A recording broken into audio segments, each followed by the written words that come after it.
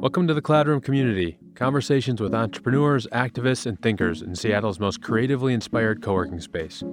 I'm Nick Patry, owner and manager of the podcast room at Cloud Studios.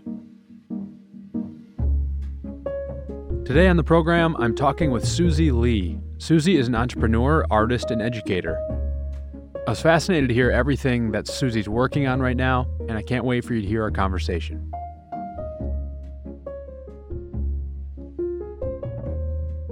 Today on the Cloud Room Community Podcast, I'm joined by Susie Lee. Susie, thanks for being here. Thanks, Nick, for inviting me. So let's start off by getting your current job or title or role or position. Sure, I have a couple of them.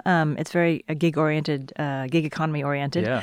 I'm an artist, entrepreneur. I'm now the executive director temporarily of an organization called Thingiverse Productions, which we'll talk about a little bit later. And I'm also what I call myself a small human nurturer. I'm a mother of a 2-year-old. I like that. Do you like your role as small human nurturer?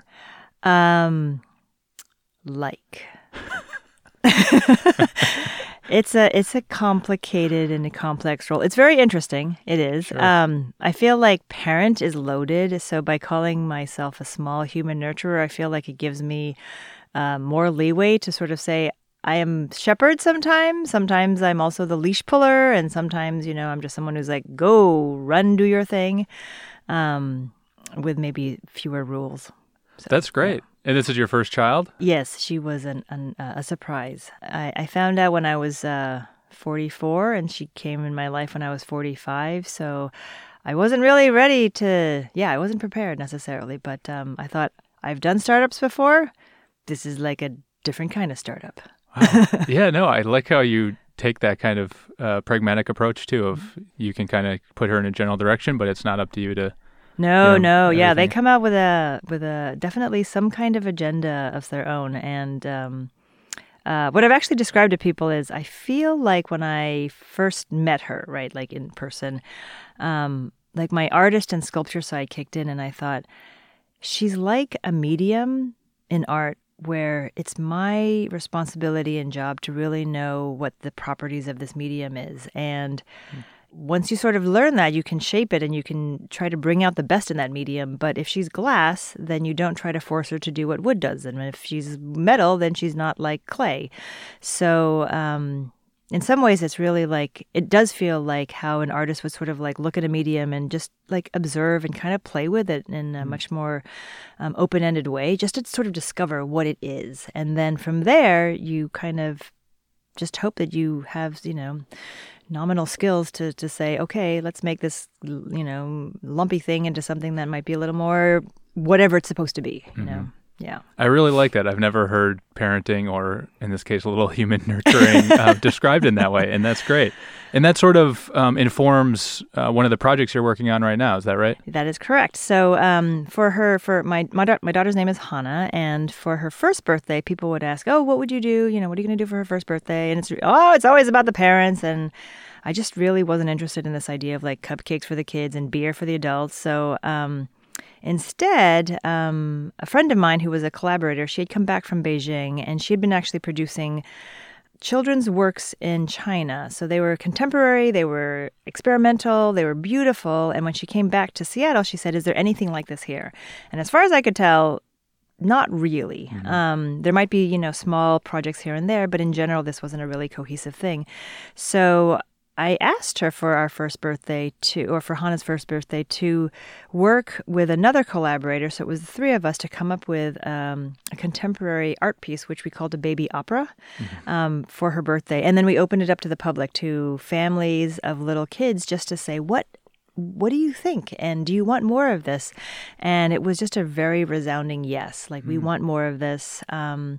For a lot of parents, when they first have, especially with their first child, it's a really isolating experience. So, we just don't have that kind of community where people come together, and that whole, like, it takes a village. Like, I used to go, bleh, like, what, bleh, but it's really true. Like, you're not supposed to raise a child just on your own, right? Like, they look and seek for diversity. And so, by bringing people together into what we kind of thought of as almost like an artistic courtyard, you find like-minded families, and you find that we're all sharing this kind of wonderful experience together, and there's nothing like that. So, after that first performance, we're like, I think we have something here. Yeah.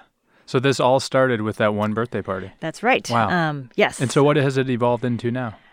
So after that, we did a second one, and that one we actually ticketed to see if people would actually pay for it because, capitalists deciding to be like, hey. And we sold out most of the shows there. And then I approached On the Boards, which is a performing arts center in Queen Anne, and I wanted to think about creating something that was for babies, but with a partner that actually seemed very much not about babies and children. Not that On the Boards is anti-children, but certainly it wasn't like, if you have, naked people and, loud sounds and you start your shows at 7:30, it's not really made for kids. Right. So the reason is because there's a lot of things that are sort of pushed toy-wise or sort of edutainment kind of programming for kids.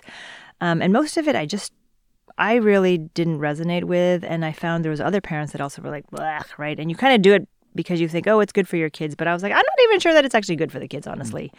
And I felt like there was a space, and there definitely has been work made like in Denmark or in England or Australia, like some of these places that are much more cutting edge in terms of their artistic support, that you could make artistically rigorous work, but for a developmental age that was before they were talking or before they were walking. And in some ways, by doing this, you're actually not infantilizing babies. You're really trying to look at them as, as fully formed of a human as anyone else, but just saying, whatever the developmental stage is, we can create work that meets them halfway to that point. And what will always surprise you is how much the babies will actually learn and absorb from live performance. And so because live performance is multisensorial, right? There's song and there's music and there's movement and there's visuals and there's just this like interesting energy. They take that all in. And so that was one of the things that I noticed from my daughter was after that first performance, a few months later, she would just say, "Baby opera." And then she would do her feet thing, like the little feet dance. And I thought, she knows, like she remembered something about this. And so from that, we actually have gone to a lot of different theater performances because she really loves it. So, and for us, we actually think of theater as not just the moment that a show starts. We actually start from the beginning of the day where she knows she's going to a theater. So we'll, I'll say, oh, today we're going to a theater, Hannah. And then it's about what outfit she wants to wear. And she really likes dresses. So it's like there's a very specific dress. And then she wants to wear her fancy shoes. And then we go, maybe in a taxi or we go, through the train, some other different way of getting there.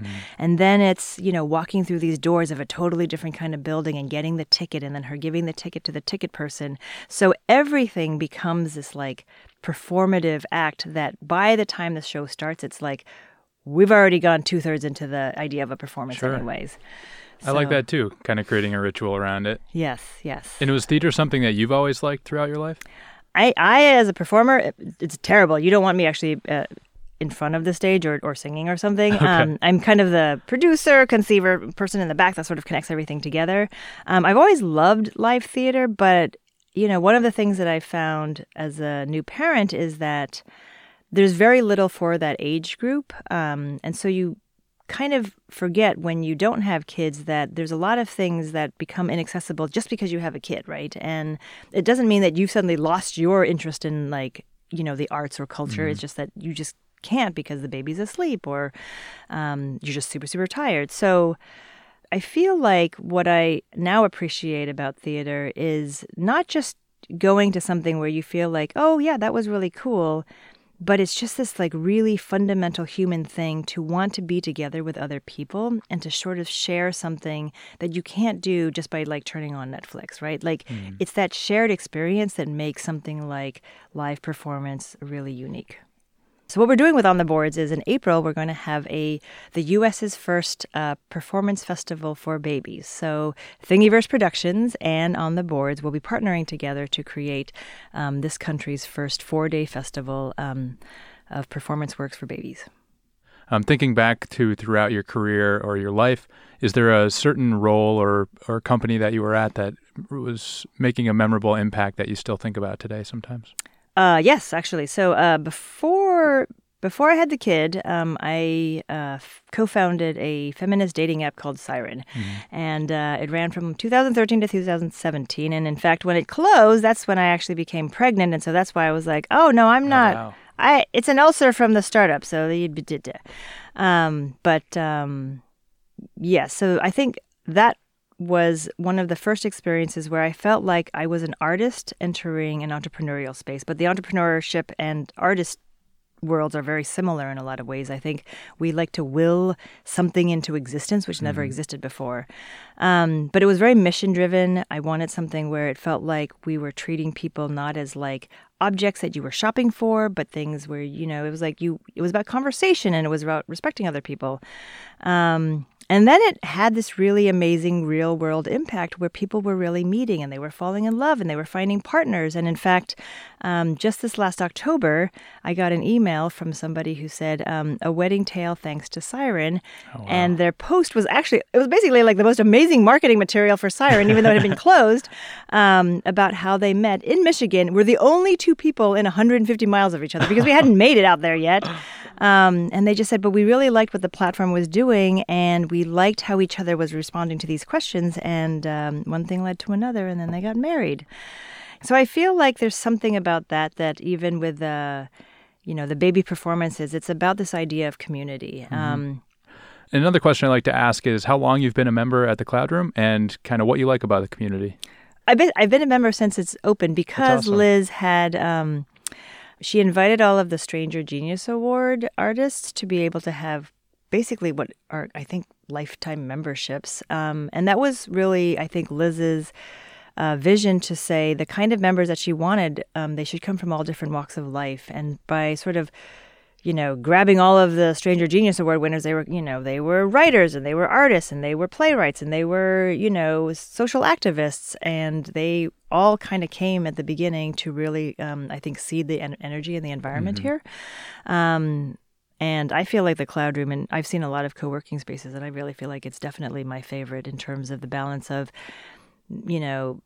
kind of the typical co-working spaces with the desks, but also this really well-developed social space where I think a lot of the work honestly gets done, and it's in the middle of Capitol Hill. So that's pretty great.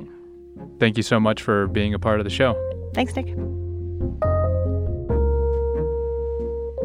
Thanks to Susie Lee for being on the show. For more information, check out susiejlee.com. The Small Human Festival is launching in April of this year. Head over to smallhumanfestival.com for more information. To learn more about the Cloud Room, go to cloudroomseattle.com. And to see what we're doing here in the podcast studio, check out cloudstudioseattle.com. I'm Nick Patry. Thanks for listening.